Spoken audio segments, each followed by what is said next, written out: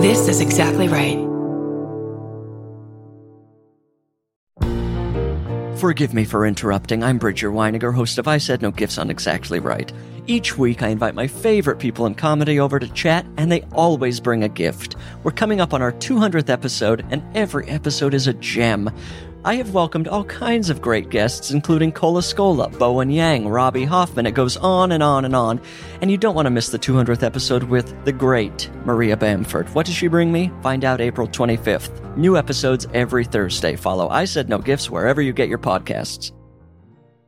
Hello. Hi, everyone. And welcome. This is My Favorite Murder. And this week's episode is going to be a live show that we're going to post for you. A wonderful time that we had in Des Moines, Iowa. Beautiful Des Moines, Iowa. But we wanted to really quickly have a couple announcements to tell you guys. One is that we're going to be doing this year's Clusterfest in San Francisco. Mm-hmm. And it's June 21st to 23rd. We're going to be performing on Sunday night, the 23rd. So get your tickets at clusterfest.com. That's right. But also, we want to tell you about our brand new, beautiful, shiny, awesome fan cult. We redid the whole fucking thing. There's going to be new merch and a new design for the official fan cult. And it's that's just one part of the new website that all got redesigned. So the whole thing is new. Go check all of it out. But if you are a fan cult member, you can get into a drawing to win 2 all weekend passes to the entire festival. No, not just our show, but it's general admission to the weekend. And it's such a freaking good weekend. We also always give away 2 free tickets to every live show. So if you're in the fan cult, you have access to that.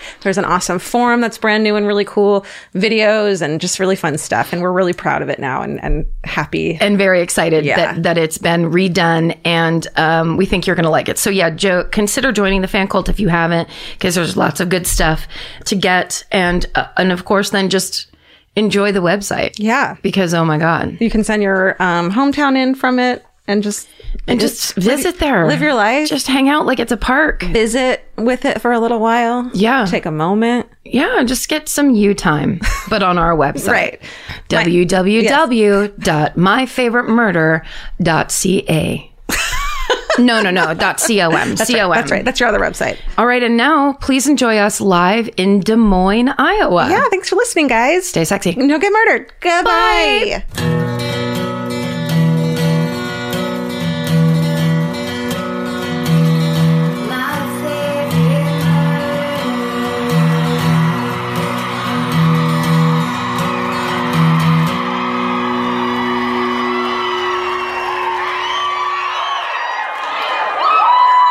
What's up, Des Moines?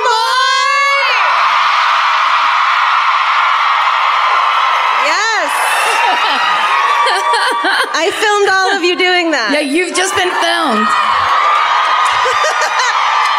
We're going to ask you to fill out some paperwork after the show. Each one of you needs to give us a release form, please. I hope that worked. Oh, maybe I'll turn my phone off too, so I don't. Yeah, that's a good take idea. any calls. Please don't text during the show, Georgia. Please. Hi. Oh wow!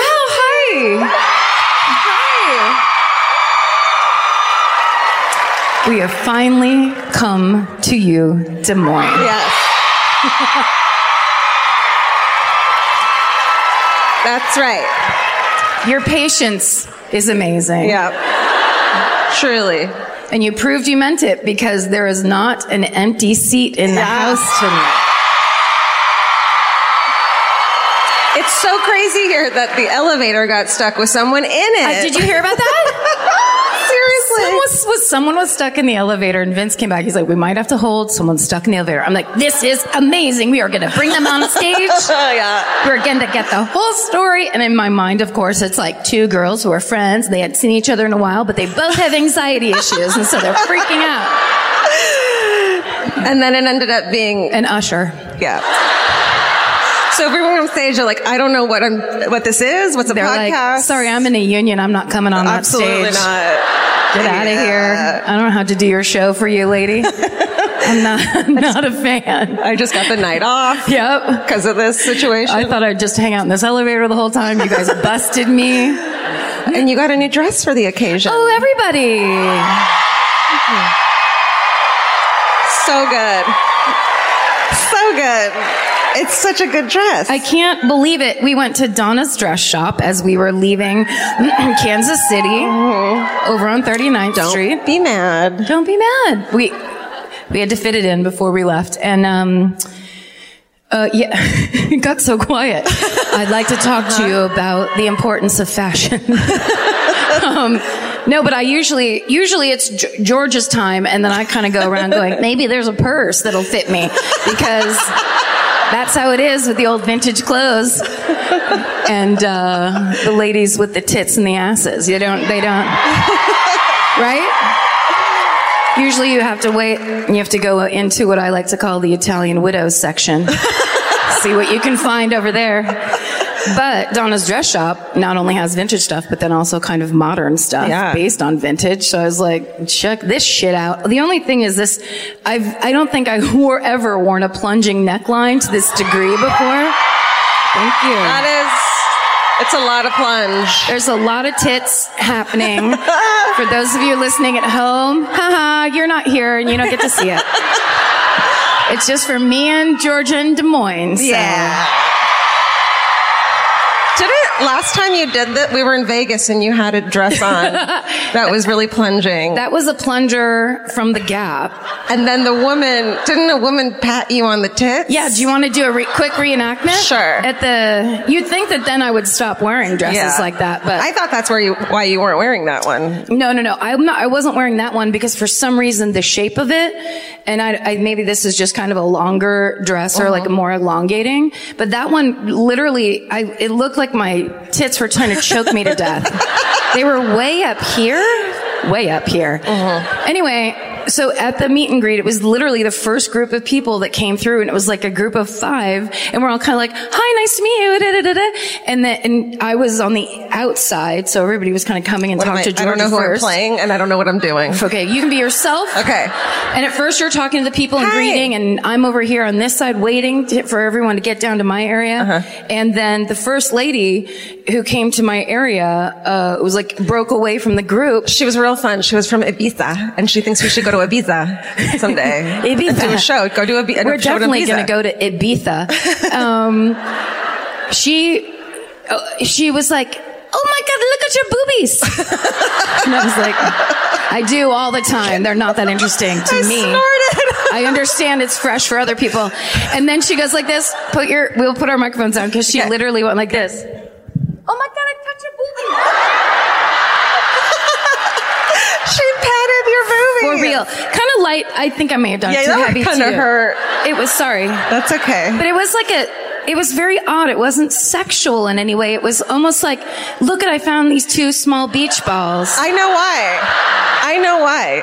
Because she, like me, was a small-titted girl, and when she saw big boobies, all she can think of is, what's that like? It doesn't understand that they're like, it's a thing. What's that like? You know, you don't ever think of them sexually because they're just there. But also she wasn't, it was very objectifying, because she wasn't even talking to me. It was like she was yelling to her friends, like, I'm touching her boobies. Or I'm like, you're looking at me, lady. No. Isn't this what we're fighting against every day?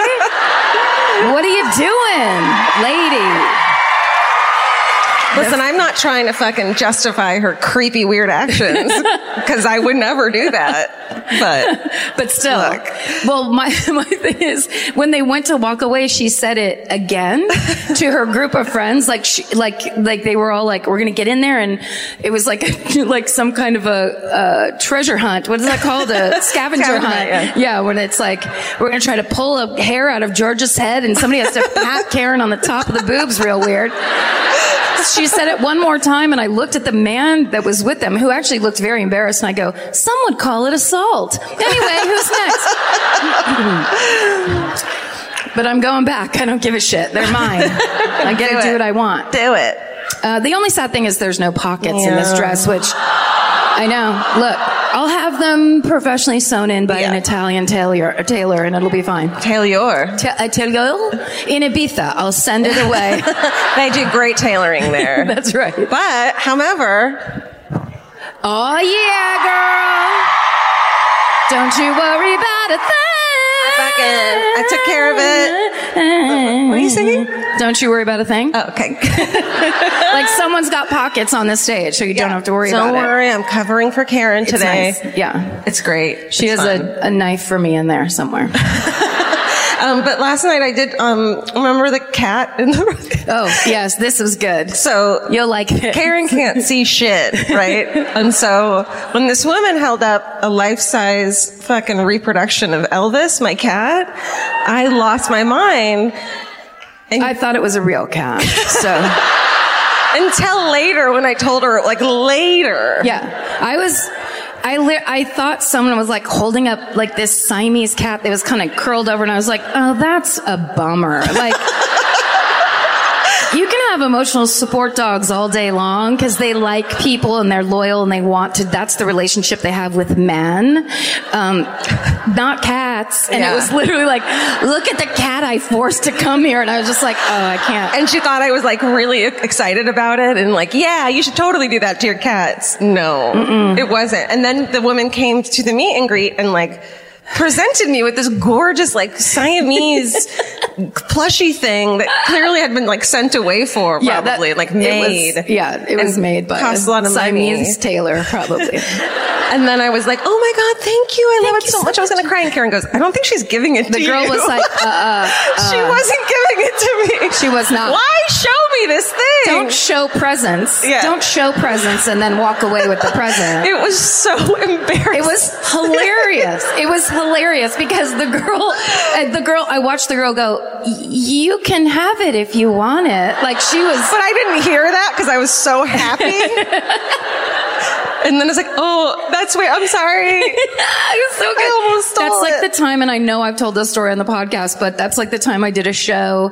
It was when I recorded my album, and afterwards my friends were backstage, but it was at the Bootleg Theater in Los Angeles, so there's another show right after, and no one gave a shit. And so I was kind of like standing in the green room being congratulated by my friends, and then this girl walks in with a bouquet of Mylar balloons, and it was I had no idea I was going to have this reaction, because I didn't think I cared about balloons that much, but I was like, oh my God, thank you. And I almost started crying. Oh. And the girl goes, these are mine. And like walked to the other side of the Oh. It's like a little kick in the dick just for fun. So embarrassing. Yeah, that's how I felt. Yeah. I almost started crying holding the sign. He's like, I'm going to hold this forever. It's my stuffed animal. It's yours. Okay, I'm sorry. Yeah. You keep that. I'm an adult. That's yours, and I'll get my own balloons. I have a real cat. Yeah. I don't need it. I have the real one at home. Yeah. I'm going to go talk about him. Yeah. Oh, my nose is okay. But we're very excited. Were those your Kleenexes? Yeah.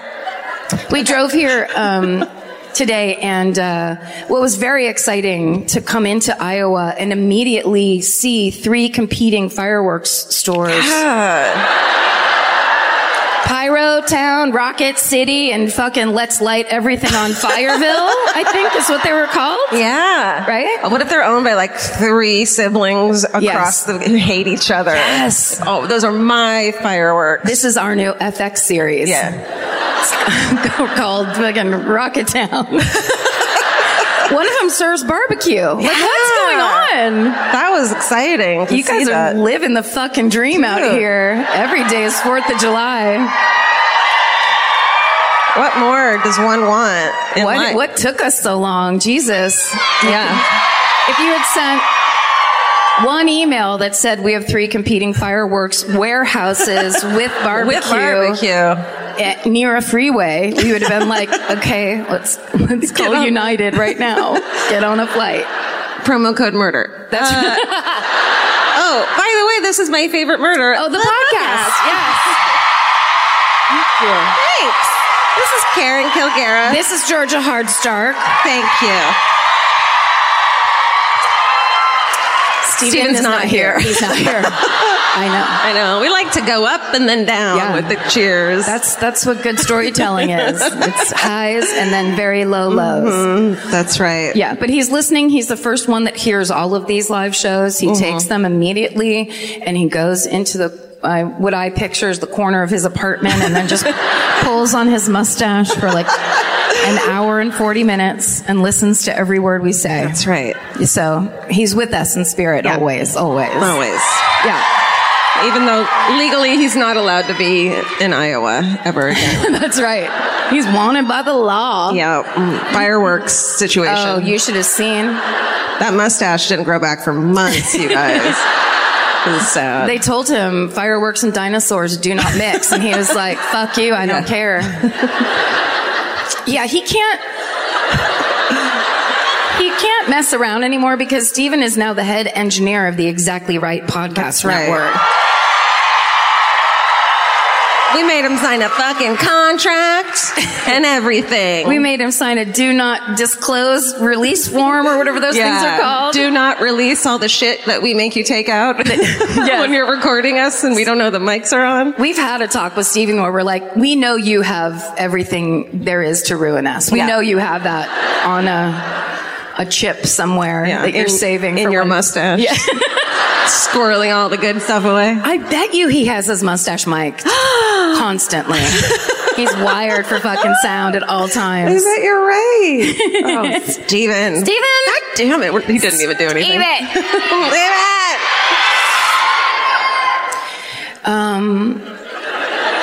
How's those elbows? Great. How are they feeling? Good? Yeah, pretty good.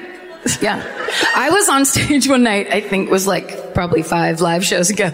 And I did something like this and looked down and my elbows, it looked like I'd covered both of them in ashes. Like it was Ash Wednesday, but only on my elbows. It was not cool. Is that a thing? Ash Elbow Wednesday? It is. It's the day after Ash Wednesday. They still call it Wednesday?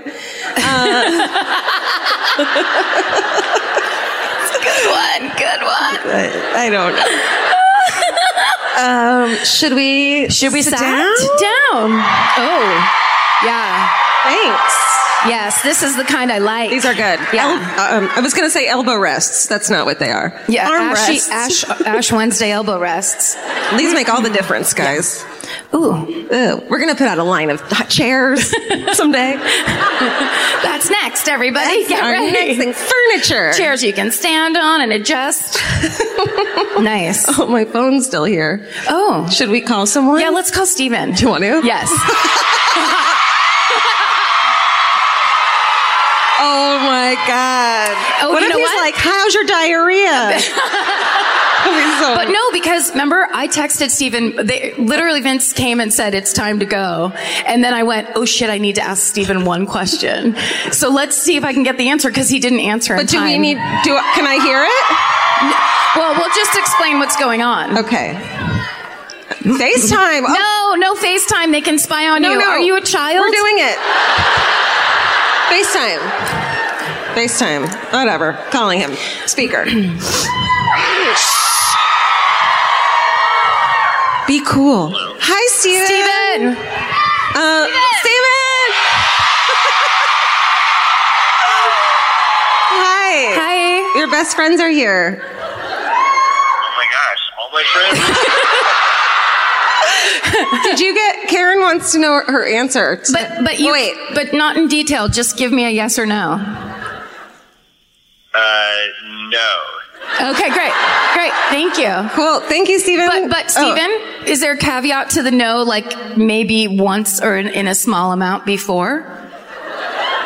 I think in a hometown. Okay, that's enough. Oh, do you think someone did your murder that you're doing tonight? Yes. And I realized it literally 2 minutes before I was supposed to walk on stage. Oh my God. Okay, in a hometown. Oh, thank you, Steven. Tell everyone goodbye, Steven. Thank you. Bye. Goodbye. But can I just make this public announcement? Funny. If you don't know this already, there is a way that people can spy on you through your phone. Through Facebook. I mean, FaceTime. We know you think that. It's true. I'll do it to you tonight, and I'm going to tell you what you and Vince talked about. Do You're it. not going to believe it. I double dare you. You'll be like, Jesus, they're boring. I'm just saying. delete FaceTime. Delete it. But how am I going to talk to my nephew? But how am I going to get Amazon to suggest things for me to buy if they're not spying on me at all times? Uh-oh. It goes all the way to the top. This is government. So your murder hasn't been done maybe in a hometown? Probably not. Haven't been done. Maybe. Odds are no. Gotta hope. Great. That's hilarious. All right. Oh, this is a true crime comedy podcast. We have to make this... For those of you who wandered in, maybe you have a student ID that gets you into shows. Maybe you are an elevator operator, took the night off. I'll just stick around after. Hey, why not? I fixed the elevator. I'm going to dip my head in and see what these chicks are up to. Have a beer. Women talking. 2 at that time? Doesn't even make sense. I thought we outlawed that in the 40s. Well, it turns out no. We got permission. We got permission from our husbands and up here tonight. So proud. Yeah, it's a true crime comedy podcast if you've never listened before, because oftentimes there's people who do listen to our podcast that then they get tickets to a live show and then they force people who don't listen to our podcast to come and listen to stories about murder, which is... If you are a person who's been forced, you need to look at the person that you're with and go, does she have my best interest at heart? Should I trust her with choices in the future? Probably not. Or what can I force her to go to now? NCAA playoffs down the street. You know who's playing tonight, right? Yeah, I know who's playing tonight. No, who? Oh. Who? I thought the fighting. Oh, it's going to be this. The fighting rug doctors. Yes. How fun would that be? What's a rug doctor? The rug doctors are the steamers you get at the grocery store. You know? Yes. Oh, have you ever got? It's so disgusting. I'm so sorry. I thought you meant the spin doctors. I was like, that would also be, if the spin doctors fought a bunch of rug doctors, maybe those fucking chin beards would get clean for Steam once. those things. Steam the it rug out. doctor, when you don't have a lot of money but live in an apartment with carpet, and you just pay the extra $60 for a person to come it's the most disgusting thing you have to empty and you're like, I'm filthy, and in your sink or your toilet. Then you're like, glitter? I've never put glitter in my, what? It's really gross. Years and years of debris. Anyway, this is a true crime comedy podcast. And we just like to explain this because a lot of times what people might not understand who don't listen and we don't have the benefit of the doubt. For people who don't listen, they think you can't talk about something as horrible as murder, which is the worst thing that can happen to anybody or anyone's family, and combine that with comedy. That's disrespectful and it's offensive and I hate you and I'm going to write an email about you, which we understand. It's although reactive, it is a natural reaction to this. And what we would like to tell you is that George and I have both been obsessed with true crime since we were little kids. It's creepy. Sadly. Yeah. And we were feral. And so we do love and follow and are obsessed with true crime and the stories about them. But then we also, personality-wise, we're just both two funny people who like to express ourselves through comedy and as a coping mechanism to get through this total piece of shit called life. So if that offends you or that bothers you or that's something that's against your religion, we invite you to get the fuck out right now. Yeah. And if you're mad about that, last night we made those people stand up. The people who hadn't heard it before. So consider yourself lucky for we made the drag along stand up, which was super rude because a lot of people were just like, what? Do you do this? Am I going to have water dumped on my head? But there was one guy that just shot straight up. Proud of it. Like, I'm not here for this at all. Yeah. Do I get to be excused? Yeah. What do I get? Drink tickets or something? Please help me. Help me through this. Yeah. We can't help you. Oh, wait. Am I first? You are. Great. You look like you were getting ready to go. No, I like to touch paper. Okay. I'm first. Yay. Thanks.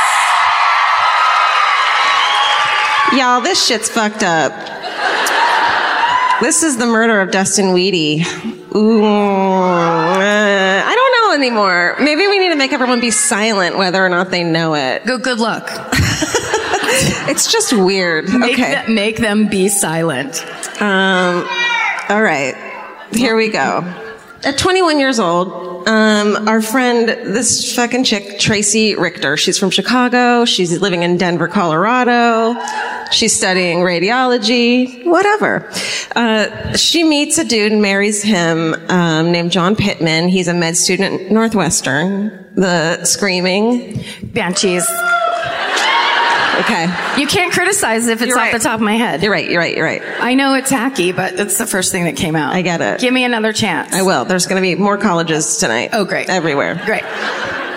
Okay, he's in residency to become a plastic surgeon. They have a baby, and they move to Virginia. Okay, sorry.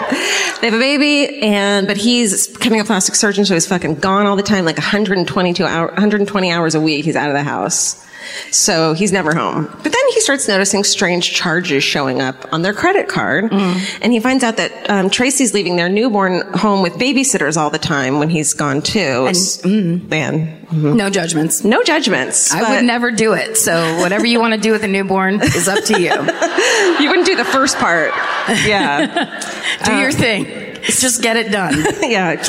Doesn't sound easy. Keep them alive. That's all that matters. So he does what any trusting husband does and hires a private investigator to follow her around. Right. Which is just the foundation of a good marriage, I feel like. It's good to get support in your marriage. Yeah. Through photographs or videotape, whatever it takes. Right. And of course finds out she's having a shit ton of affairs. You know. A couple? I think so. It says it's like a spate of affairs. Okay. Which, who knows what that means. You know. What if it means 0? She was having less than 100 affairs. Well, how many? We'll never know. Yeah. Let me show you a picture of her. Here we go. Oh. Watch it. Just watch your mouth. So she's kind of hot, you know. Are you mad at them? Yeah, I'm mad at them a little bit right now. Leave us tits girls alone. There's nothing we can do. They're just there all the fucking time, taking up space. Wait, you can't take them off when you go to bed? No. Oh, that sucks. I'm sorry. It's all right. So, in 1992, Tracy, is now 27, and he knows she's cheating on him, but they work it out. They're having an argument at one point, and she does what any natural trusting wife would do, and pulls a gun on him and fires at him. What? In the home? Uh-huh. Oh my God. Hey, you put the ketchup back wrong. I don't know. Yeah. You know, and then you fire? Yeah. Because that meant she had it in her pocket. Or maybe she was like, I'm going to be right back. And then brought it out. She's like, pause this argument. Yeah. I need to do something rational. So he calls the cops. She's charged with discharging a firearm during an argument, which is a thing. Is it really? And pleads no contest. And in return, she receives a probated sentence. Is that probation? It is. No, that's... Okay. I'm a lawyer. Here's the thing. I don't know, but if you say it like that, then it absolutely is. Okay. Yes, it is. That's what it is. Yeah, Georgia. We all know. God. So he shockingly files for a divorce. Okay. Can you believe it? Yes. And before it's finalized in 1996, Tracy then, during their divorce, accuses John of sexually abusing their 5-year-old son. Oh no. He's not, FYI. A judge dismisses the case for lack of evidence, and Tracy moves back to her hometown of Chicago with her son. So do you think it was a case of she's trying to hurt him the worst way possible? Well, wait till you hear more about her. I'll stop asking questions and listen. You tell me after you hear about what this person's like. Okay. So she moves back to Chicago. She goes on online dating. She, does the old, and it's like the late 90s, so that's got to be a good time. That's Craigslist shit. Yeah. No. Do you need a dresser drawer or a one-night stand? Come on over. Do you need a nightstand or a one-night stand? Do you? However, she meets a fucking businessman in Australia. They talk online for a couple months. He comes to visit to meet her, and 18 days later, they get married. As normal people do all the time. Quick red flag. Do they have businessmen in Australia? I don't know. Okay. And I changed that from entrepreneur because there's no fucking word, no thing I trust less than when someone's an entrepreneur. But I think you have to use that word because it's untrustworthy. It's indicative. No, he's fine too. Oh, okay. Everyone's fine in this but her. Okay. We don't, yeah. Spoiler alert. Spoiler alert. Okay. They get married in 18 days. Yikes. Okay, so his name's Michael. I'd give it a full 30. Absolutely. Yeah. Yeah, I got engaged in 3 months once, and guess what? It didn't fucking work. Yeah. It turns out you can't know someone that quickly. Was there just kind of a hot heat passion to it? No, it was we're 29 and we're better than everyone else, and let's get this over, Yeah, sure. Look how in love we are with each other. Sure. And then it just stopped. It didn't. We weren't. Turns out. Big reveal.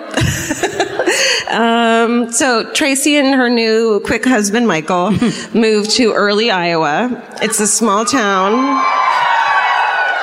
There's 557 people that live there. So there's like 5 times the amount tonight. All of them are here tonight. They're all here tonight. Yeah. Early's here. It's 100 miles from Des Moines. And, I'm sorry. I touched. That's gross. I'm not a germ person. You're like not? you. Watch this. Ew. I mean, you know where my fucking gross fingers have been because you hang out with me all day. Yeah. Washed and washed and washed That's again. True. It couldn't be. My mouth is now cleaner for having That's taken true. that That's true. Okay. They moved to Early, as I said. They have 2 children. Oh, let me show you a picture of them. Why am I going for my telephone? This thing. Oh, look how in love they are after 18 days. 18 days. I think that happens to hot people, though. It would be so difficult to be like crazy hot, and then how would you must just be... You think she's crazy? Well, she's pretty. Well, I mean... Sure, she does not look like that. Looks like a Zales ad or something, doesn't it? Yeah. That looks like an ad that would make me really mad at Christmas time. Yeah. Where I'd be like, "What do I have to watch this shit?" Yeah. 2 people spinning around each other and then like, Chocolate diamonds? That's not a thing. What? Ew. And who No. it's a brown diamond, Zales. Gross. Stop it. I don't want a matching fucking necklace and earrings. No, chocolate diamonds aren't a real thing. Also, diamonds aren't valuable. Do you know that? Diamonds aren't valuable. There's so many. Okay, we'll get into that on our other podcast. Diamonds aren't valuable. Coming to exactly right in 2025. We're working on it. Okay. Sorry. No, it's great. But obviously their marriage is in trouble almost from the start, surprising to no one.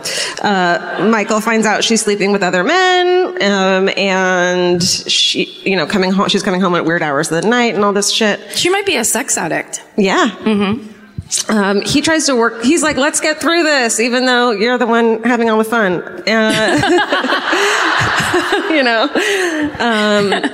But she has an unpredictable temper and violent outbursts, hence shooting at her ex-fucking-husband at one time. Yeah. I wonder if the gun's back here on those cop straps back here. Yeah. Yeah. Or maybe it's like a cute little one in her sock. Oh, an ankle gun. Yeah. Those are the cutest. So cute. So in 2001, so then in 2001, they're still married and everything, but her ex-husband, the shooting target, he's worried about his son's living situation, so he sues for sole custody. And this fucking sets her off. So here's what happens. Okay. On December 31st, 2001, Tracy calls 911 to report that she had just shot an intruder to death who had broken into her house and tried to strangle her with a set of pantyhose. A full set? Sorry. Yeah, I don't know why I said that. Sorry. No, a pair. A pair, yeah. A pair, a set, one, or just pantyhose. Just pantyhose. Sorry, I didn't have to do that. I wish you would have. I'm glad you did. So, stop it. Sorry. The victim is Tracy's 20-year-old neighbor named Dustin Weedy. It's not like Wheaties. Yeah. She had shot him. She thought he was an intruder. Shot him 9 times with 2 separate handguns. Fucking Annie Oakley style. Jesus Christ. That she kept in her home safe. So she basically was like, there was an intruder. He came after me. He fought me. My kids were in the room next door. I was scared for their lives. He was using a pantyhose on me, and she had a pantyhose. She had a mark on her neck. Who knows if it's from pantyhose, but that's what I'm saying. And so she got out, ran to her bedroom safe, pulled out 2 guns, and shot him 9 times. And then realizing it was her next door neighbor, Dustin. Okay. He's a sweet, normal, like, computer nerd dude who lives in his parents' basement and is like super, just a kid. Aww. Yeah. He's okay. And then, he's timid. He has no criminal record. Police are like, this is weird. He doesn't seem like a candidate for home burglary and assault. And also, he had used to come over and help Tracy out with shit, so she knew who he was. And he parked his car in her driveway, which doesn't sound like something someone would do who's going to break into someone's house. And so police search his car, and in Dustin's car, they find a pink spiral-bound notebook with a written confession inside in his handwriting. It says he says that a mysterious fellow named John Pittman had hired him to kill Tracy and her 11-year-old son. And John was her ex-husband who was trying to get sole custody. Oh, right. So it made it seem like John was hiring Dustin to kill Tracy, and so then John would get in trouble. Does that make sense? Yes, it does, absolutely. What doesn't make sense is the rest of some dude writing a confession in a pink spiral-bound notebook. Leaving it in the car, parking the car in front of the... It's like, I'm about to do a crime, but in case I get murdered during it, I'll just quickly confess to it. Yeah. And just clean this up real tidily. Yeah. We're all like, what? Bullshit. Bullshit censors. Going off. So, but John, the ex-husband, the police are never able to find a link. There's no phone records. There's nothing to say that they knew each other. So, or ever had any contact. And so police are fucking suspicious of Tracy's story, but they don't press charges against her, and the case is classified as a self-defense homicide. And then she becomes fucking a media star. I don't remember this in 2001, but she becomes a poster child for gun use. People compare her to Annie Oakley and Wonder Woman, and it's like, this is why you need guns in your house. Oh, no. Around your children. What? Yeah. So, it's your fucking state. So, I'm kidding. I don't know. Georgia will not be booed. She will not be booed. Of course, Sweet Dustin's mom is like, bullshit, does not fucking believe it. She files a civil action suit against Tracy for wrongful death. Good. But Tracy and her husband, husband believes the story that Tracy tells, they're like, well, he just got there, so of course he believes her. Right.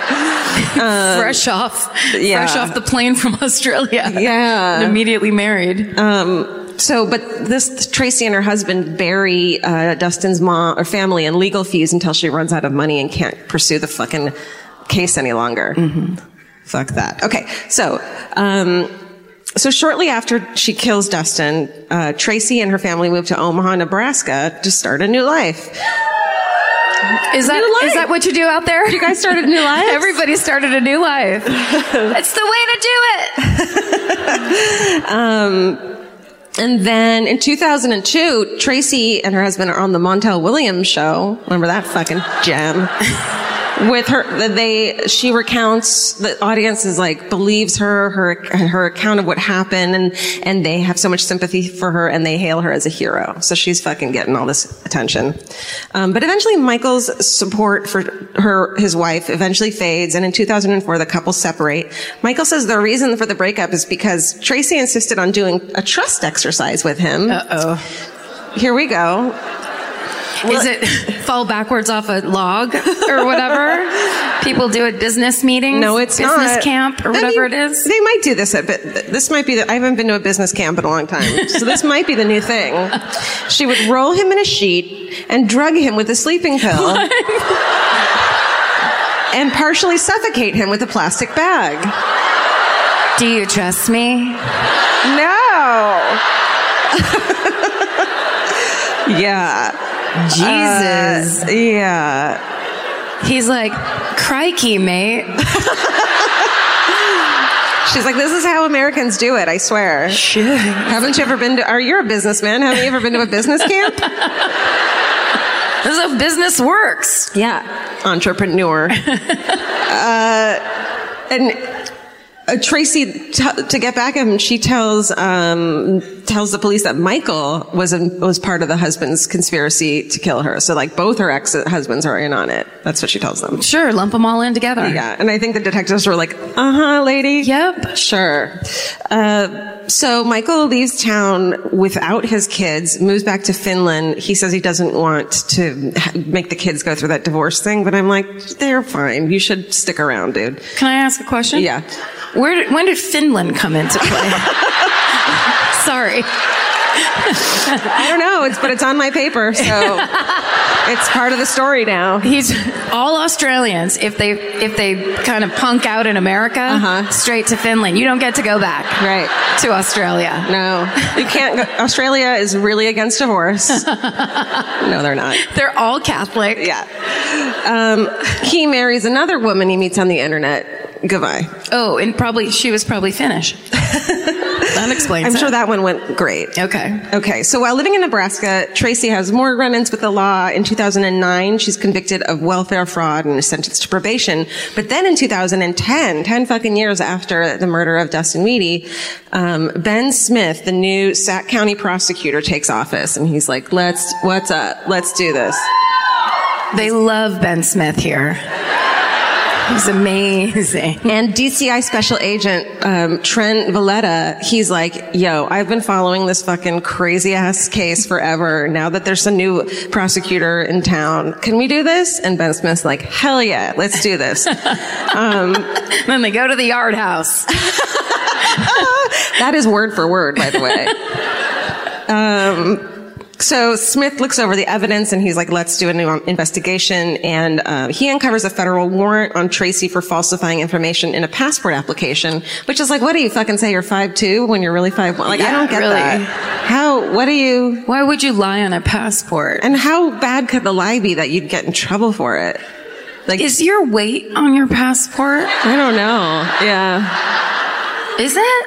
I don't know. I don't either. That's how I would go down. Yeah, truly. Like, what? Yes, I am. What? Look, I'm not 5'5" in real life, but I'm so close that I might as well be, and my driver's license says so. And another conviction in Iowa for perjury on a driver's license application.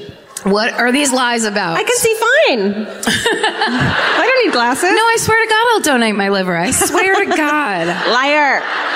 So with that, they're able to subpoena her hard drive, and they find fucking crazy violent porn and snuff films on it, which is bananas. And they also discover that in between her two husbands, Tracy had seduced an oral surgeon in Chicago. She was like, hey, let's get high on your laughing gas and have sex. And as any fucking dentist would, I don't know. It's like, great. Yeah. He's like, I do that anyway. Yeah. So it'd be great if somebody else was here with me. That's right. Thank you. Yeah. Join me. Look, we love dentists. We support them. Everything. But they're pervs, and you know it. You know it. Yeah. Send your emails to myfavouritemurder@gmail. Care of Georgia. So of course she blackmails him, and with photos and threatens to sue him for sexual assault charges, and she has him sign documents that she ultimately uses for check fraud. So she just totally blackmails this dude.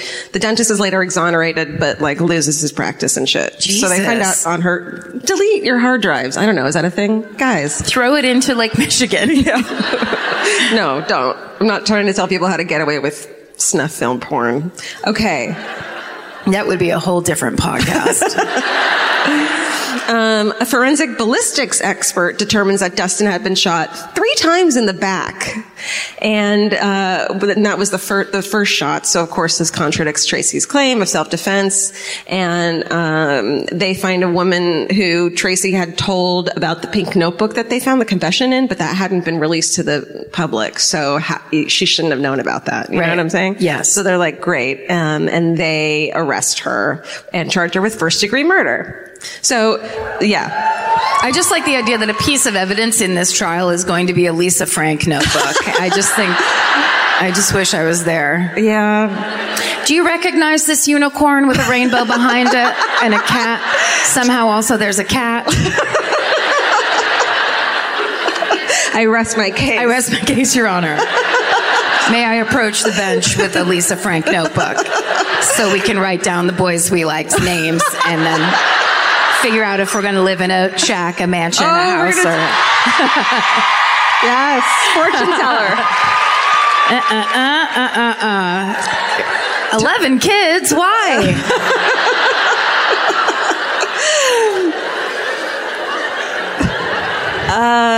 I don't know what this next photo is. Okay. There she is. Wow. That's her in, kind of hot, right? Like, fucking. Sure. Like, mean teacher. Like, if she was your librarian telling you to shut up, you'd be like, all right. Well, this also looks a little bit like a lens crafter's porn. Doesn't it? Yeah, and then she takes her hair down. She's like, I'll check your fucking retinas. Do they talk like that in porn? Probably not. Probably not. Yeah. Every time my roots grow in, I'm like, I'm going to do that skunk stripe thing. It looks really hot. No fucking way. No way. I mean, if this isn't an ad for Botox, I don't know what is. God. Promo code murder. Wouldn't that be great? We had Botox ads. No. Okay, so of course the theory of the prosecutor is that Tracy lured Dustin to her house, forced him at gunpoint to write a confession in the pink notebook, but I believe that she tricked him somehow into doing it. Like, write this thing, I want to whatever, see it in writing. Yeah, I don't and then know. let me wrap you in saran wrap. Right. And then fired 9 shots at him into his body, and then planted the notebook in his car, so maybe the pink thing was her own, to frame her ex-husband for solicitation of murder, her way of gaining advantage before an upcoming custody hearing, and she was also, if that happened, she was going to lose her $1,000 a month child support payments. So she was like, whatever. Okay. Of course, let's see. The trial starts on October 23rd, 2011 in the Webster County town of Fort Dodge, Iowa. That's where you're all from. Tracy's now 45, and her 20-year-old son is on her side. But in 2 weeks, a jury of 6 men and 6 women take less than 2 hours to find Tracy guilty. Ouch. Yeah. They were just like, they all went into the room. They went into the room with their files, and they're like, okay, we should just wait a little bit. Right? We have to wait a little bit, right? It'd be rude. It's only proper that let's burn an hour. We'll just get to know each other. We'll head back in. That's right. It's almost lunchtime. So Mona Weedy, Dustin's mother, tells reporters that her son's murder ruined her marriage and drove her ex-husband to suicide. Ugh. But she called the jury's decision a blessing. Okay. And then in January 2012, before Tracy's sentenced to life in prison, which she eventually is, she sends a letter to a Wisconsin prison inmate named James Landa that gets found, in the prison system. Whatever. When they open mail, I don't know. In the prison mailbox? Sure. Okay. This dude, James Landa, was in prison because he was convicted for sexually molesting a 12-year-old girl, and he had written to Tracy after her conviction and offered her moral support. So, that's who you're getting support from. Yeah. Question your decisions. Yeah. Our choices are what we make them. Yes. He said he'd been following her case, and so she was like, great, I'll take all the moral support I can get. And then her next letter to him contains personal information about her second husband, Michael Roberts, including his social security number, date of birth, physical description, and home address. Just sends it along to him. Wow. Yeah. Just chit chat. I want to share with you. You share with me. That's how some people flirt. Yeah. is giving exes social security numbers. Right. As a come on. It's sexy. On the next Cosmo, like, how to flirt. And it's just like 542-836-7794. Karen, you just gave them my social security number. What? I like them. So, of course, they find out. The prosecutor learns about this, and clearly she was trying to hire this guy to kill her second ex-husband. So in June 2012, she's on a 2-hour Dateline special, sticks to her dumb story of self-defense. And let's see. Keith Morrison's just like, Let me lean on this thing. let me set this up for you. So, okay, here's what's fucking crazy. While she's in prison, later in Mitchellville, she... Pretty good? How many fireworks places do they have there then? So from her prison, she launches in life in prison, launches a custody battle with her ex for visiting rights with her 2 children who are 12 and 14. By this time, this dude, has the children. They go to California and they're going to move back to Australia where all his family and friends are to like give them a normal fucking life. Yeah. But she's like, nope. And then so, an Iowa judge rules that Tracy hasn't lost her right to regular visits with her children by being convicted of murder and sentenced to life in prison. Okay. Judge Nancy Wittenberg. And so she says that he Ooh, you're naming names. Shit, girl. Shit. I'm just reading what's on my paper. Okay. She says that he is legally obligated to make visitation trips from California to Iowa and back. To have the kids see their mom, and he immediately goes back to Australia. Yeah. He just bails? Yeah, with the kids. Yeah. It's pretty fucked up. It's basically like he took the world's worst vacation, is essentially what happened to him. How was your trip to the U.S.? It ruins me life. Sorry, I can't do that one. That was close. That was good. You're like a British popper or something. Oh, that was like your chimney sweep. Beatles head injury accent. That's what that was. Yeah. It gets crazier still. What? In July 2014, they searched Tracy's mother's computer, Anna Richter, and they find out that the mother had harassed and defamed the first husband and other prosecution witnesses, totally trolled the shit out of them and wrote these crazy articles about them on the internet. Do you know you could just do that? It doesn't have to be true. It's really weird. A lot of the internet is not true. It's really crazy. So they accuse the former witnesses of theft, perjury, fraud, computer hacking, and child molestations. And there's still, if you Google the names of the ex-husbands, like articles pop up that's like crazy, like clearly fake, like weird ones. It's all in Comic Sans. Yeah. Satanist runs over a dog and is, it's like that. Satanist genre. Okay. The page is yellow with red writing. Okay, well, it seems like a newspaper to me. Yeah. I mean, legit. And they think the mother's behind the attacks, but she's never formally charged. Tracy's currently serving her life sentence, still maintains her innocence. A kind of silver lining situation. In 2014, another Iowa judge rules that the delinquent child support payments that was owed to Tracy from Australia friend, he was like trying to get those, that he didn't have to pay them anymore. Yeah. And the judge was like, no, you still have to pay those, the back child support. But those are all going to, the family of Dustin Weedy. yes. So Mona's getting that money back. yes. So she's getting $150,000 in restitution. It's not enough, but good. Right. So, and that is the fucking crazy story, the murder of Justin Weedy. Oh my Dustin Weedy. God. Thank you. Wow. How have I never heard of any of that? I know. Especially she went on a fucking press tour. Yeah. I mean, like, she's been on some stuff. Totally. That's crazy. There you go. All right, I'm going to do the Villisca Axe murders. Oh. Yes.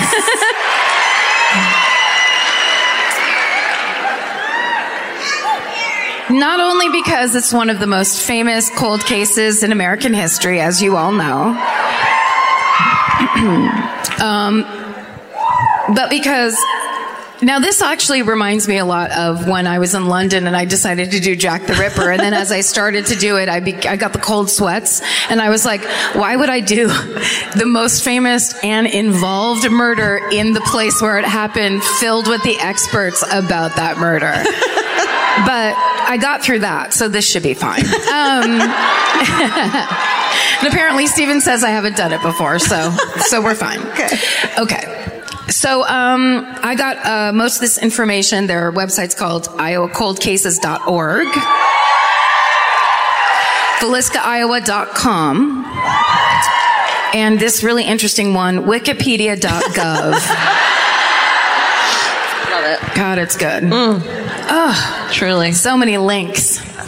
So we are in Villisca, Iowa. It's 1912. The 1910 census reports that the population there is 2,032. Okay. So it's a cozy little town. And it's Monday, June 10th, 1912. Now, this event that we're about to talk about, they had a Children's Day program at the Villisca Presbyterian Church. And so, They have a day off work. Is that what happened? well, it's summertime. Okay. But, I looked at, because on some websites it says it happens Sunday. They say it's Sunday the 9th.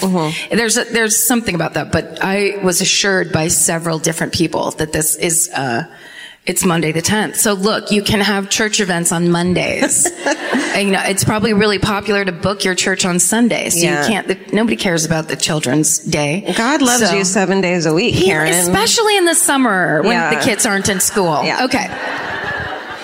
Monday, June 10th.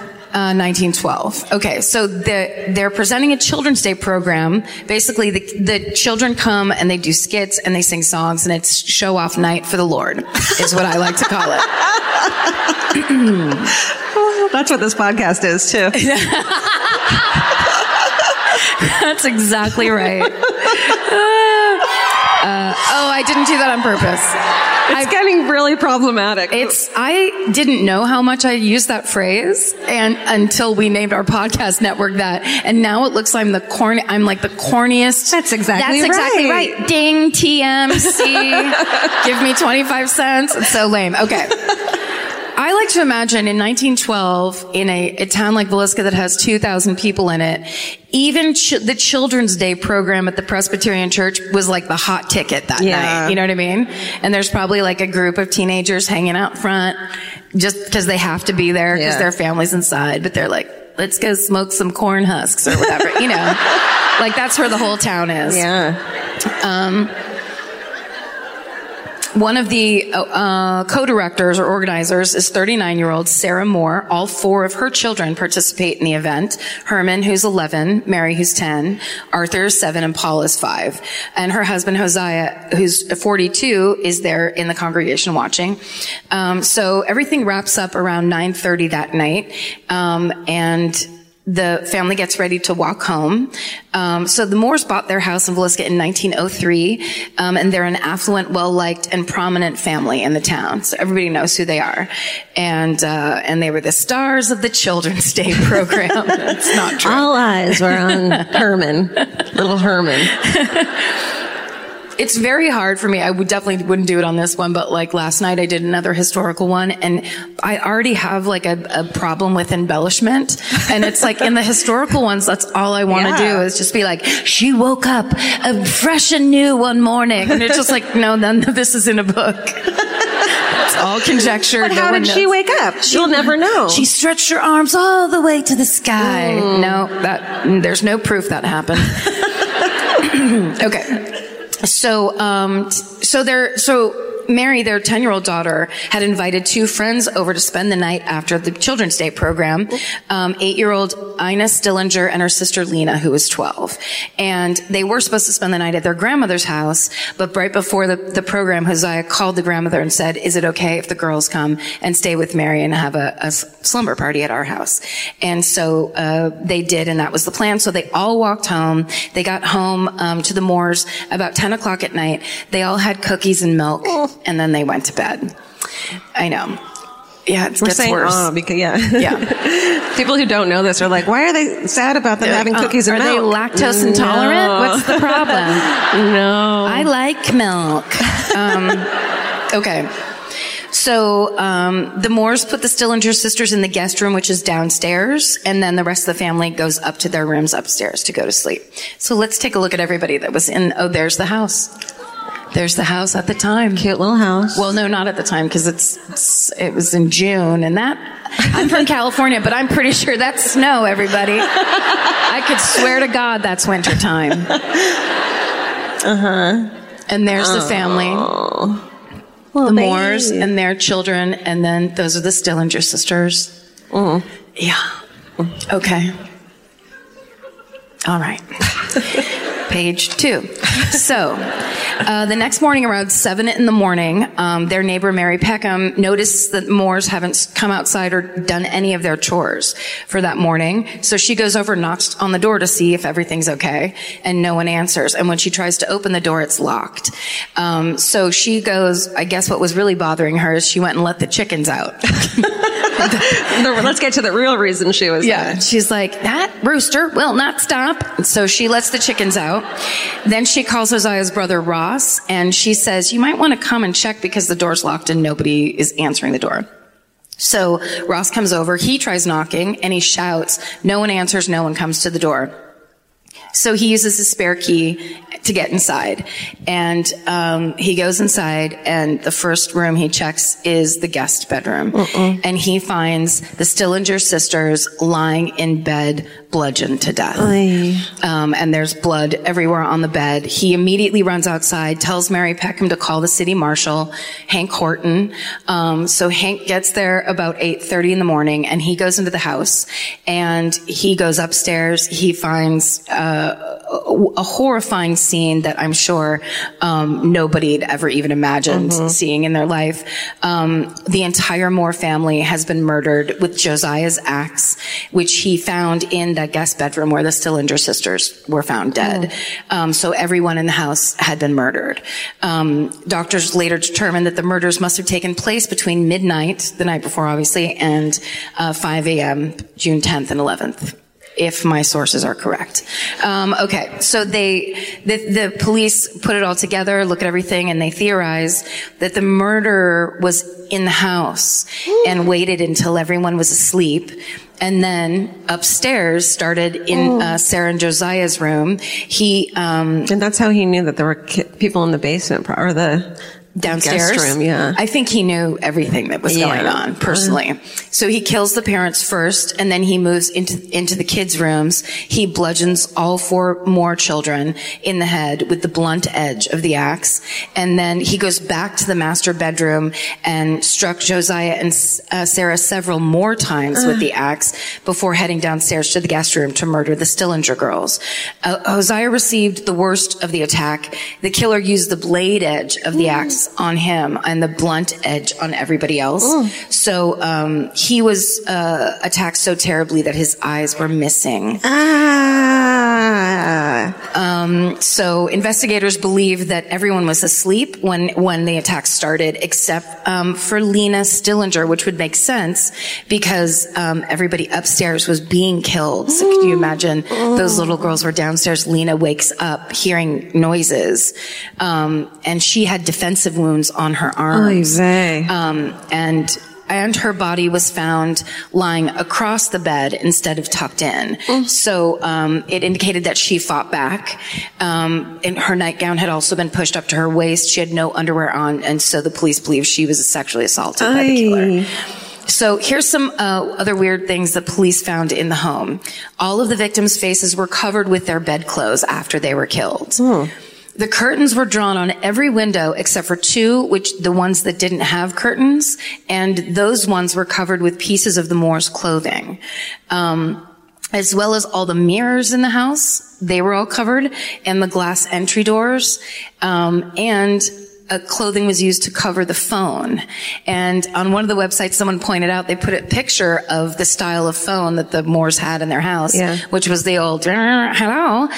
Giant fucking box. This thing, but with the two bells and the thing you talk into, and it kind of looks like a face. And the person on that website theorized that they were covering, the murderer was covering all faces. And so he kind of looked at the phone and that was like a face too. The mirror thing is so creepy, like not even wanting to see your own face. Right. That's so creepy. Yeah. We have a face issue here. Okay. For sure.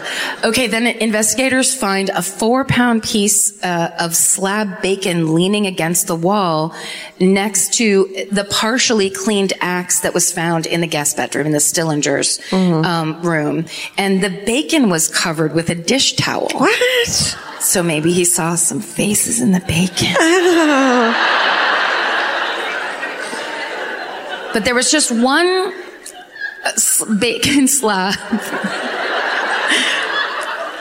One slab of bacon in the room, but there was also another one in the icebox. So he didn't take both. What the fuck? Yeah. Guys, someone has to solve this. Wait, it's not solved? No. Well, shit. Oh shit. That's what I said by the most famous cold case. Anyway. Oh, right. I wasn't. You don't listen to mine? I gotta be honest with you. Come on! I was listening to yours almost the whole time. Then I was also thinking, this is it's too much. I need a stitch right there. Yeah. If anyone has a sewing kit, we'll talk later.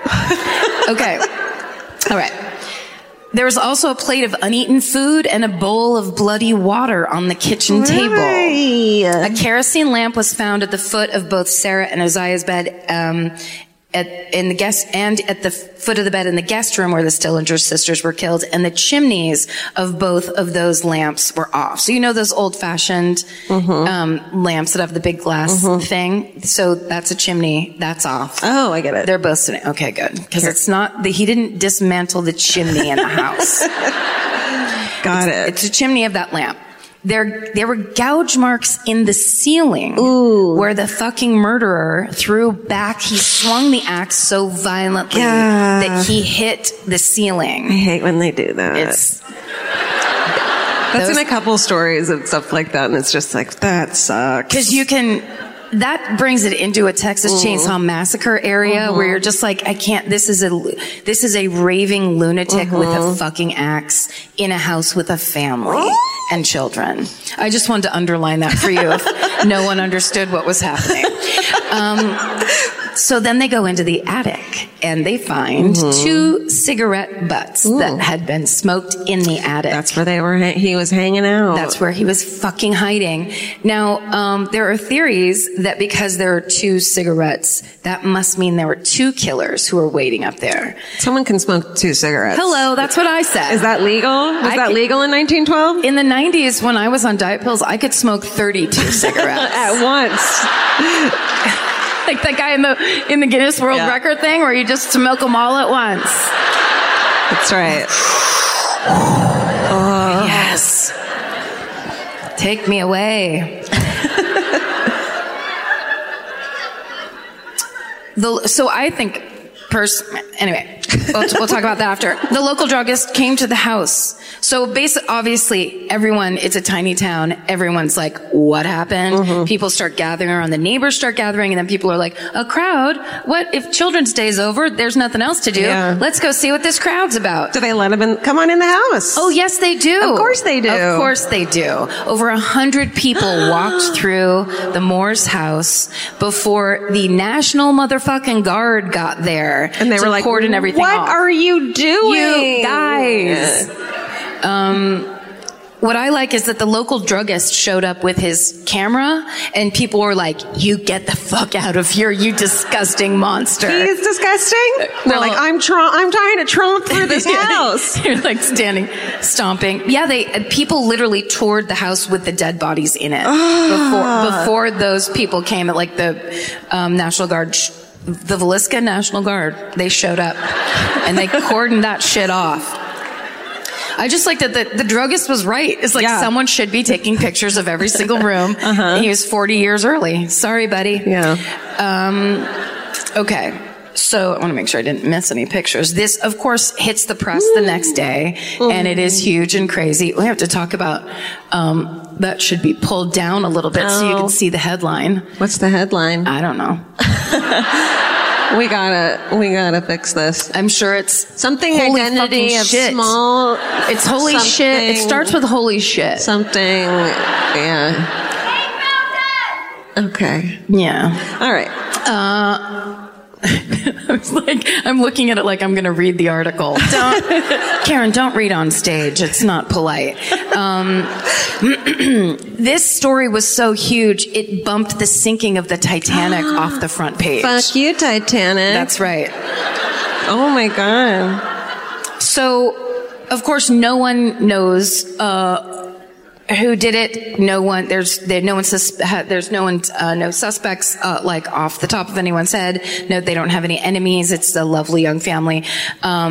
So the authorities start to look into who's a stranger or new in town, and to see if they could be a potential suspect. So the first suspect they came up with was a man named S.A. Andy Sawyer. And that's because about 6 a.m. on the day the Moore family was discovered, Andy Sawyer approaches a bridge foreman in Burlington and asks for a job. And the foreman needed the help, so he hires Sawyer. But as the day wears on and the time, he was there for a couple days, the rest of the foreman and the rest of the crew notice that Sawyer behaves a little bit oddly. Mostly keeps to himself, but then when he does speak, it's about the axe murders and whether or not anyone's been apprehended. Nope, he did it. He did. It was him. Right? Just put a little check mark by that guy. And that night he sleeps with an axe next to him, making everybody else real uncomfortable. That's a bad night of sleep for those guys. He's like, well, night, I'm just gonna... You guys think they caught anybody with that axe murder? Oh. They're like, I don't want to sleep next to Andy. Someone switch with me? So another day on the job, the foreman walks up. He's behind Sawyer, so Sawyer doesn't see him. And he spots Sawyer rubbing his head with both hands and then suddenly jumping up and saying to no one, I will cut your goddamn heads off. And then he just starts swinging his axe at dirt piles in front of him. What? Yeah. And then he got fired, I hope? Well, in a little bit, but first... That's not enough? That's warning number 2? They had to build this bridge. This Sawyer tells the foreman after a couple days later, or whenever, maybe hours, I'm not sure, that he was in Villisca the day of the murders, had heard about them, but fled town because he was afraid he'd be taken in as a suspect. That was the straw that broke the camel's back. That's when the foreman turned Sawyer into the sheriff. So Sawyer's taken into custody on June 18th, 1912. So the foreman's son would later testify that while the work crew was traveling through Villisca for the job, Sawyer showed him the getaway path of the Moore's family murderer. Oh no. He was like, look over there, JR.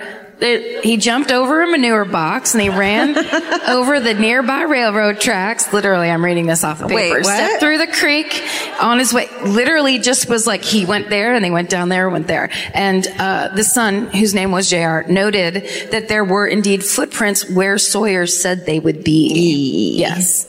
So dog ear that part. Yeah. However, upon further questioning, Andy Sawyer is able to prove... I bolded this town name because I meant to ask someone backstage how you pronounce it. Osceola. Osceola. I said it first, Osceola. I said it before you. I already knew and I said it before you. Osceola. Osola. Ohio? Osceola.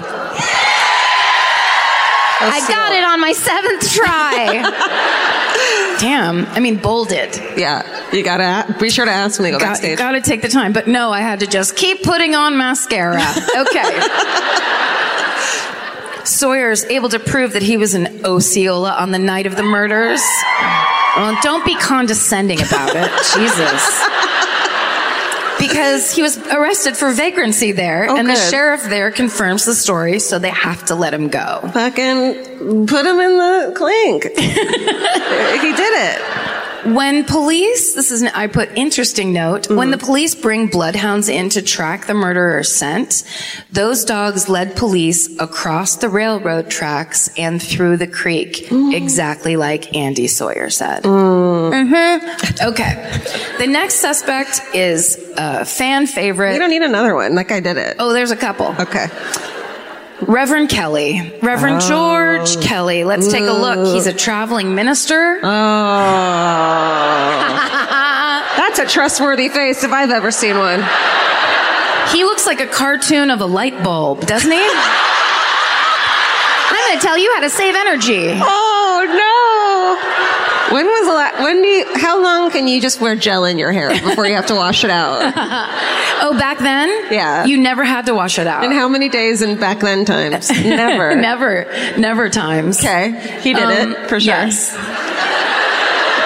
He's got a real Nancy Reagan vibe about him. Now that I'm giving him a good long look. If Nancy Reagan would just wear a tweed suit every once in a while. Smart. Okay, so Reverend Kelly, of course, he does the thing where he shows a very strong interest in the case. He claims to know a lot of the details of the case. I mean, it's all of us here. And true. That's true. We're being so judgmental. He likes the crime. You want to know the He's details? Interested? What a creep. Disgusting and sinful. He's a reverend, though. Someone stands up. I'm a reverend.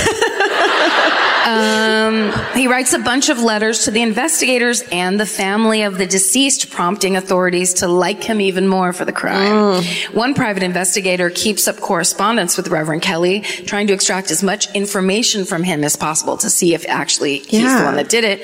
But because Reverend Kelly was known to have severe mental health issues, the authorities couldn't tell if he was telling the truth, if anything that he was writing or saying was true. So, and then 2 years later, in 1914, Reverend Kelly is arrested for mailing obscene material to women who were applying to be his secretary. Oh, come on. He takes out a want ad in the paper of like, do you want to look for a wonderful reverend with a huge forehead and a great attitude?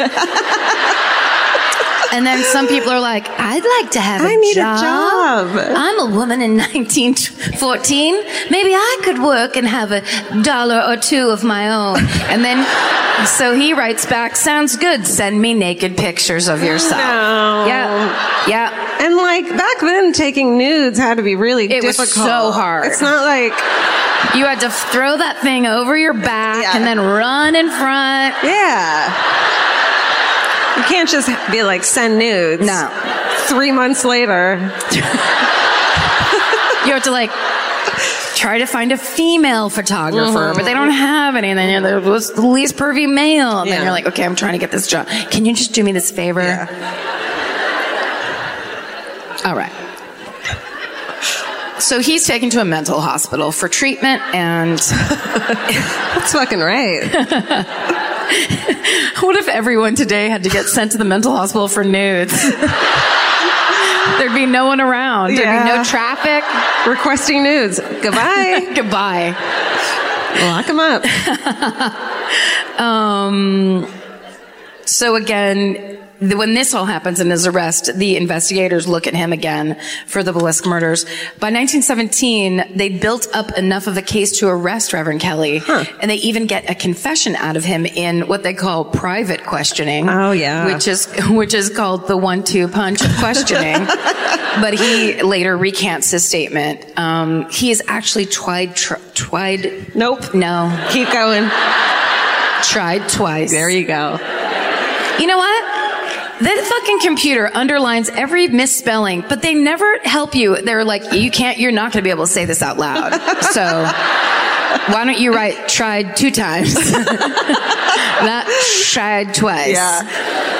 Ultimately, he's acquitted. So they never find enough evidence to... From the hours and hours and hours I know about this case. Yes. I don't think he did it. Okay, no, neither do I. So let's move on to our next suspect, Frank Jones. Oh, he did it. For sure. I don't think he could have done it because he doesn't have eyes. Did they find any goatee hairs left behind at the scene? That's how you know. Ooh, goatee. All right. Tell me about good old Frankie. Okay. Frank Jones. Frank Jones is a former Iowa state senator. Oh, he did it. Yeah. He did it. He's all in it. Yeah. He's all up in it. See, he has papers in a book. That's how you know. I'll lead you people with my book and my papers and my glasses that cover my lack of eyes. Or maybe he's wearing a sleeping mask. From the future. Okay. So Josiah Moore worked for Jones at his... Here's an amazing cut and paste for you. At his implement store. What is an implement store? It could have been like a tool hardware shop? store. Yeah. Probably a hardware store. Implement. Implement store.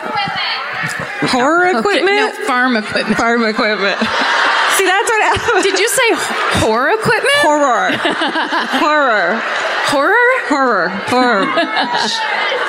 I don't know why you think it's okay to shout. This is supposed to be the Midwest where people are polite.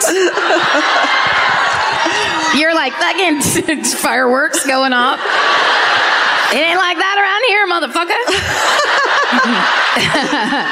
Okay.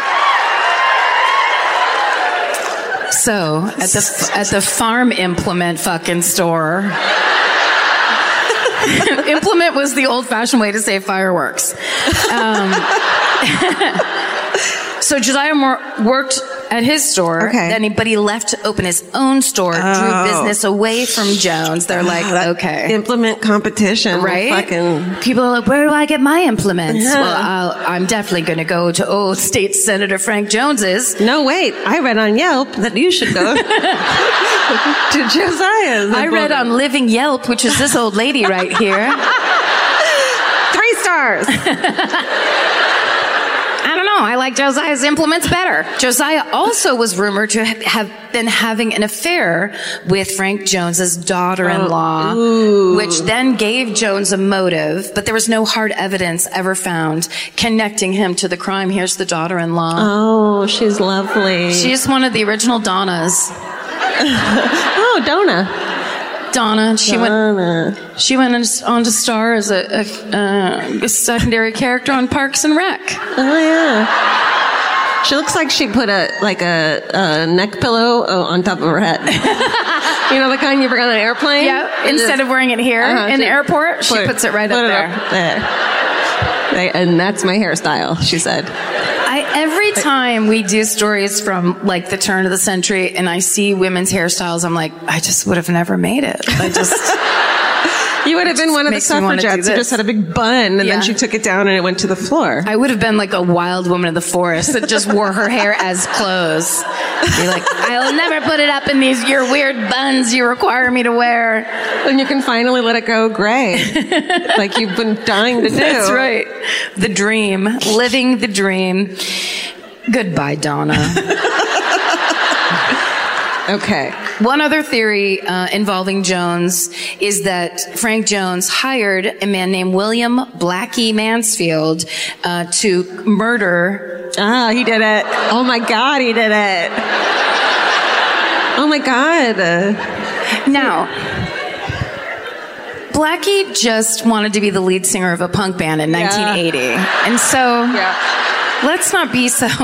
Yeah. Mansfield, here's why they liked this was a theory that got developed, was because Blackie Mansfield had been tied to several murders, including the murder of his own wife, his infant child, his parents-in-law, or his in-laws, as I probably should have said.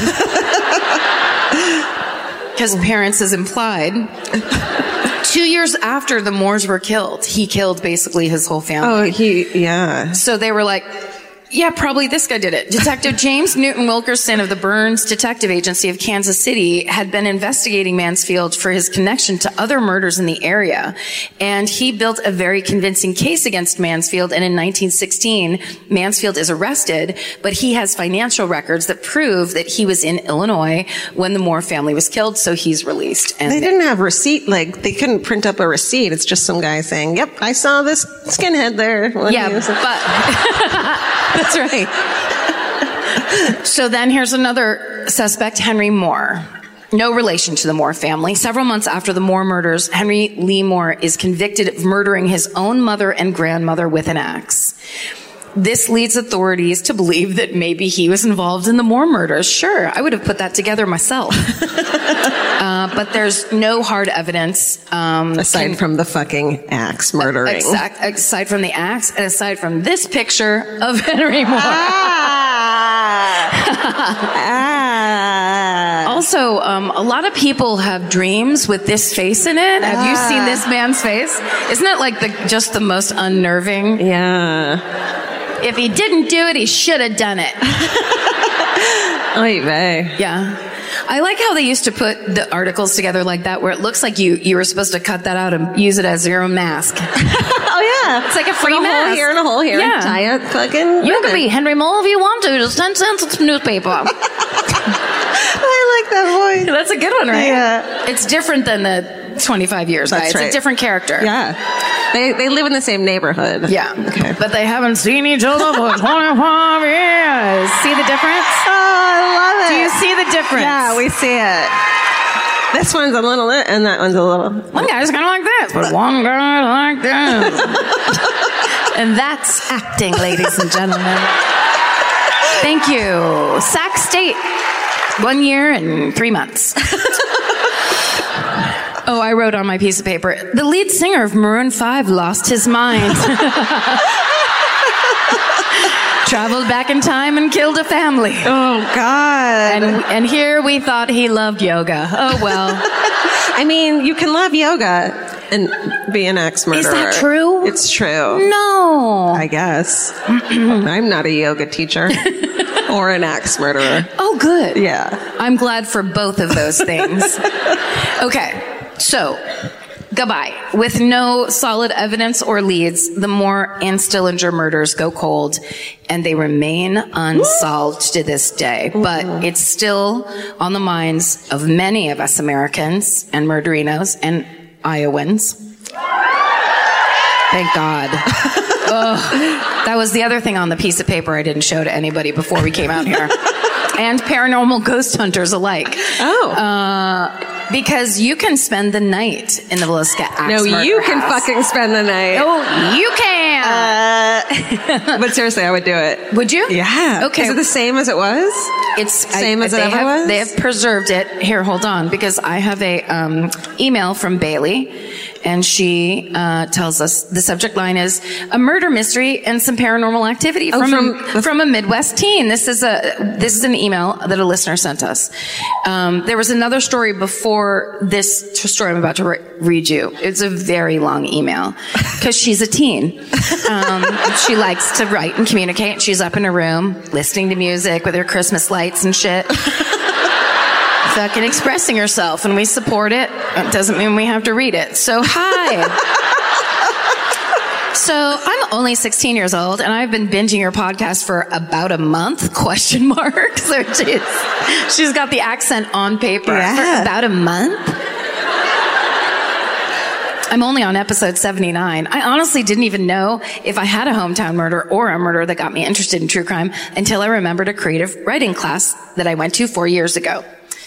Then I took out the first one because it's actually very interesting, but it's not related. And then she goes, but then the Villisca Murder House. During this writer's workshop, we got to talk to the guy who is the caretaker of the house museum. One thing you didn't mention in the episode, you discussed it. This is why I got a hold of Steven. Because I was like, then the cold chills ran up my spine where I was like, disgusted. It's 6:30. Fuck, yeah. I haven't taken a shower and we've already fucking done this. Great.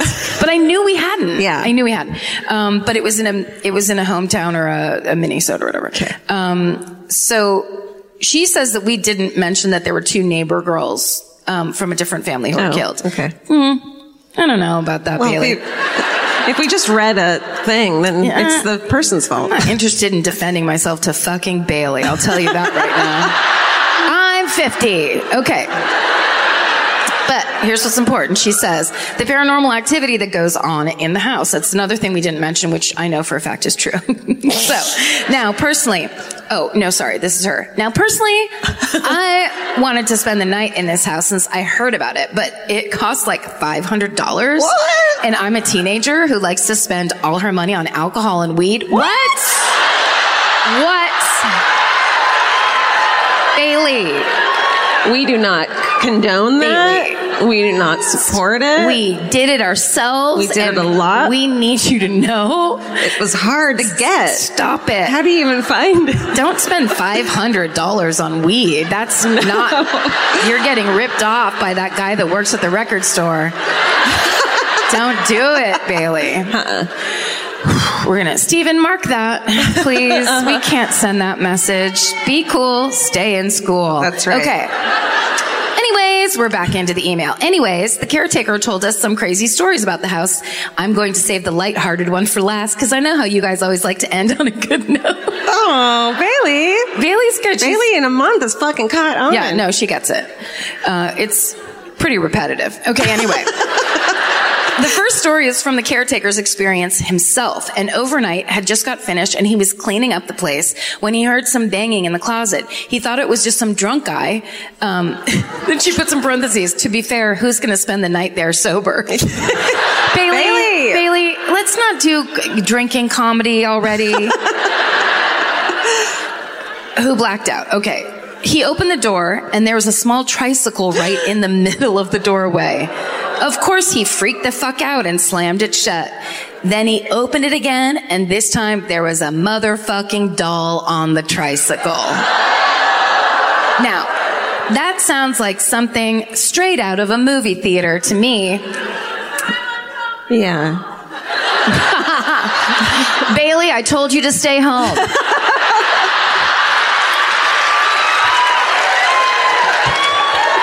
And guess what? We're all uncomfortable. Yeah. Okay. The second story is when some paranormal researchers or something, I honestly can't remember what they were, but they were professional, went into the house. The caretaker lives right next door to the house, so when he hears a blood-curdling scream, he looks over and checks to see what's going on. The researcher who had screamed had run out of the house and tore his shirt off of him to reveal 3 long red scratches down his back. Maybe, this is a parentheses, maybe it was a ghost cat? Bailey, you gotta edit yourself a little bit. She's having fun with it. And then she says, on a final note, I just listened to the Girl Scout camp murders from episode 79 and ... I'm supposed to go to Big Sis, Little Sis Girl Scout camp with my 9-year-old sister this summer. Guess I'm bringing my pepper spray. Love you all. SSGGM. All right, Bailey. So I just wanted that. Now, just a quick, I'm wrapping it up. When I was Googling this story, this was the first link I found was from the Des Moines Register. And so I, of course, immediately thought it was legit. And it said, well, you'll see. It said, this is the scariest picture from inside the Villisca axe murder house. So I'm like, holy shit. I literally like braced myself. I was like backed up a little bit, like, bra showing. Okay. Yeah. Oh no, it's a disaster up here. But okay. Thanks for being so low key about it.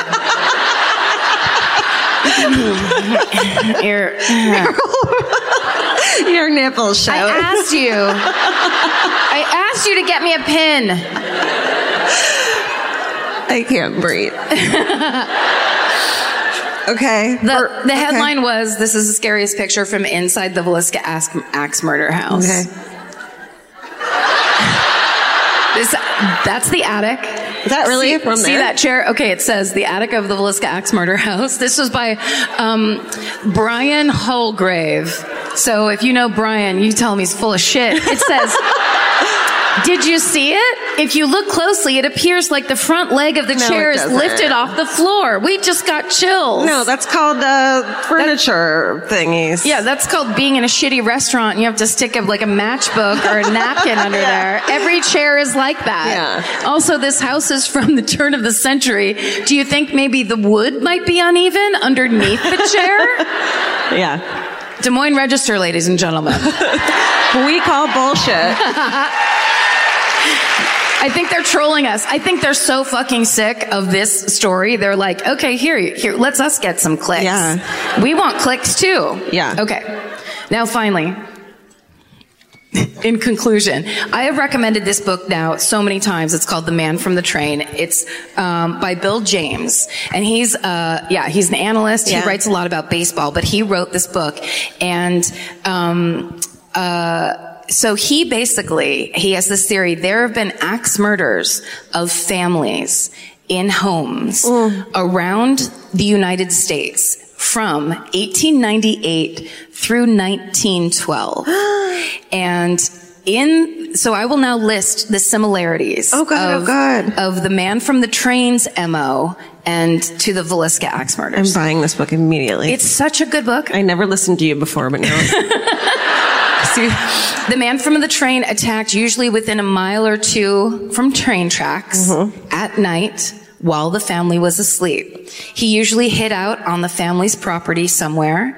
He watched the family, usually for about a day. He used an axe that he would find in the yard of the house. He always used the axe that belonged to the family. He covered all the windows. The family usually had at least one young girl in the house, and that girl was often sexually assaulted. He often ate the family's food after the killings and spent time in the house, more time than necessary. He took any kerosene lamp he found and removed the chimneys. In all of these? In all of them. Stop it. How many are we talking? A shit fucking ton. A book this big. Wow. Okay. A book this big. It's just chapter after chapter of it happening over and over. He locked all the doors when he left. And he was never seen or met by anyone because he would leave. He would do it and leave in the dark because it was usually in the middle of the night or in the early morning. If this theory is to be believed, then by the time the man from the train got to the Villisca house, he had been doing it for 14 years. Shit.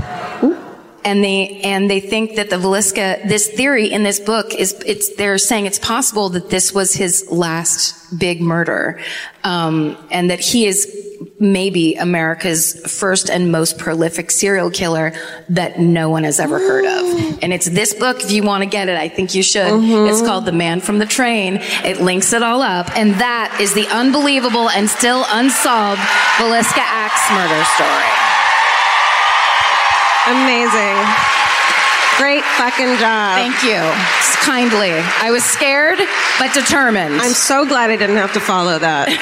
But now one of you do. Yeah. Well, should we have time for a Let's do it. hometown? Yeah.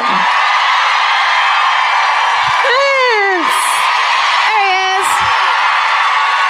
Hello, there it is. Hey. Oh, hey.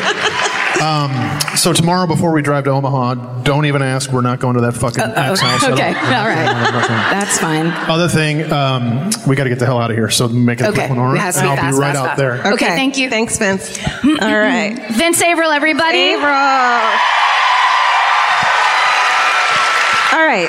So make it quick. You guys know the rules. I think you know the rules. You can't be so drunk. You can't tell your own story. It needs to be local. It needs to be local. I can't say it enough. And I don't understand the people who hear us say it needs to be local and then they fucking get on stage and they're like, I'm from fucking Kansas.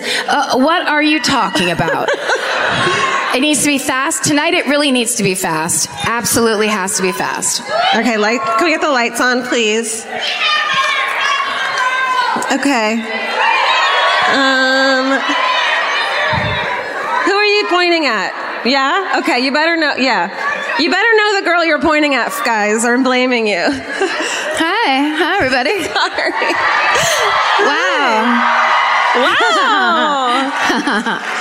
Wow. Okay, here she comes. Oh, can we get the lights down, please? Yeah, lights back down, please. Because it's really scary, and you're like, oh shit, there's so many people. Here she comes. You guys, here she comes. Hi. What's your name? Jessica. Nice to meet you. Hi. What'd you bring? Uh-oh. Oh, I brought a drink.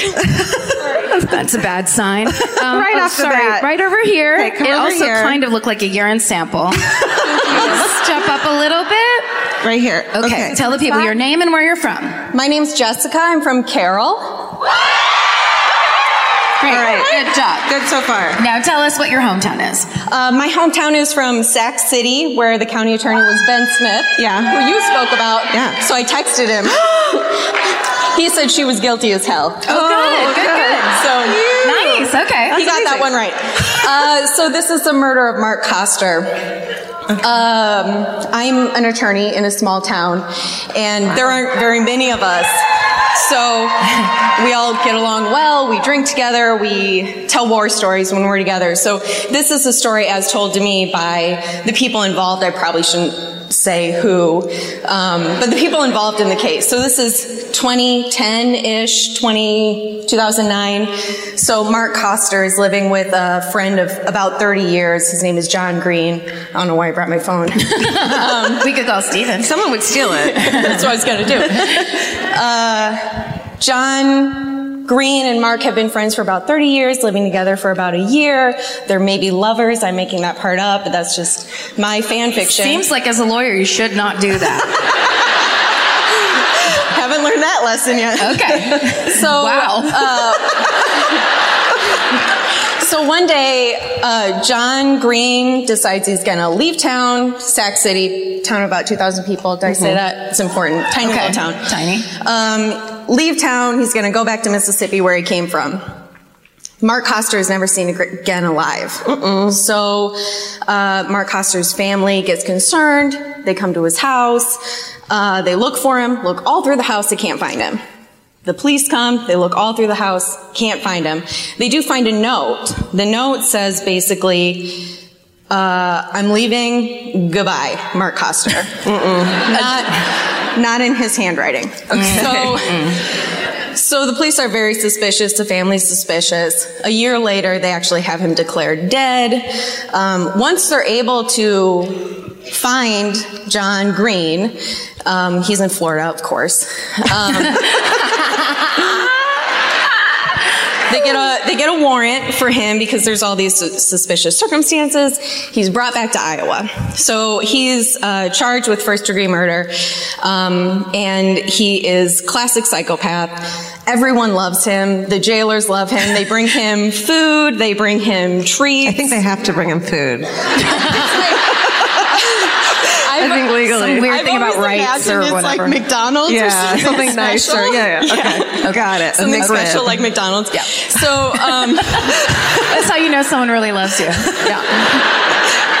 They all love him. So 2 years after Mark Koster disappears, a new person has bought the house and they're going through the house. This is after there's been multiple searches for this guy. No. Yeah. And they go into the basement and they're lifting these boxes and they lift this hot water tank and they find the completely mummified body of Mark Koster. And I know you're from a desert, so you might not understand. Mummification does not happen in Iowa. Oh, okay. Oh, okay. Good to know. Yeah. Wet here. We're all wet all the time. Okay. So Don't be dirty. Racy. Some racy shit. So it doesn't make sense. So anyway, John Green is tried for first-degree murder. He decides to testify on his own behalf, which don't do that. No. But that's classic psychopath move, right? Yes. Yeah. But unlike a classic psychopath, he gets on the stand and he just looks like an evil person. So the jury goes back and they deliberate for 4 hours. They find him guilty of second-degree murder. And as we all remember from our criminal law class in law school, the difference is premeditation. Right. So John Green, his story is, I came home from work. Mark had made dinner. He made chicken. It was Dry. It was so bad. Oh. that Mark came at him with a baseball bat. No. And John says, I wrestled the bat away from him, I pushed him to the ground, and cut off his, whatever, what is this? Windpipe. Head? Windpipe. Okay. So basically the jury believed his story, that it was self-defense. Wow. So I know it's kind of a mundane murder, but the whole reason I wanted to tell it was because of the mummification. This is sort of a pro tip for you, Georgia. Okay. In case you're ever in a situation where you need to mummify a body. Me? What? Why me? All right. I would never. I mean, I would never. What John? how dare you? What John Green did is he covered the body in kitty litter. Oh. And it of course, it absorbed all the liquid and it kept the smell. That's that simple? That's horrible. No. That's it. Any kind of Johnny Cat? What are we using here? Store-bought? Fresh stuff. I'll get the details. Oh my God, amazing. Yes. Yes, everybody. That's how you do a hometown murder. Great job. Yes. Thank you. Don't forget your urine Get sample. that drink. Suck that down. You deserve it. Chug Oh my it. God. Only attorneys from now on. Holy shit. That was good. As soon as she said she was attorney, I was like, great. We're Go done. ahead. Easy. Just talk. Easy peasy. That was incredible. This has been fucking incredible. You guys have been an amazing audience. Amazing. Thank you. The fact that we get to do this and travel and fucking just talk to you guys in person is so incredible, and we can't believe this is our lives. It's we're very, very thrilled that this many people want to watch us do that. It is. It feels like a goddamn miracle, and it's very exciting, and it's also very beautiful because you guys are creating, and we say this every time, but we really mean it, like you're creating a real community for and with each other, and that's, I think, the most amazing thing about a true crime podcast is people are making friends. There's people who came here tonight alone who would never go anywhere alone, and they came tonight, right? Hell yeah. We hear that all the time. Because they know when they come here, they're going to sit next to people that they know and can talk to. And people always say that to us. When we meet them in the meet and greet, and they go, yeah, I feel like you're my friends, but you don't know me. And we're like, no, we do know you. You're just like us. And that's beautiful. Yeah, it makes thanks, us feel guys. great. Totally. Thanks. And because of all your support, we now get to do things like have our own fucking podcast network. Yeah. And a book. We got to write a book. Yeah, it's incredible. It's bananas. I can't believe this is our lives. So thank you. We'll Thanks, never guys. be able to thank you enough, Nope. ever. But, you know, we can show up every once in a while and do a show for you, right? That's a start. Yep. And I'll wear a really plunging neckline. That's part of the thank you. That's the deal now. That's part of the deal. Stay saved. And do God's missions. Right. That's important. Yeah. But more than that, stay sexy. And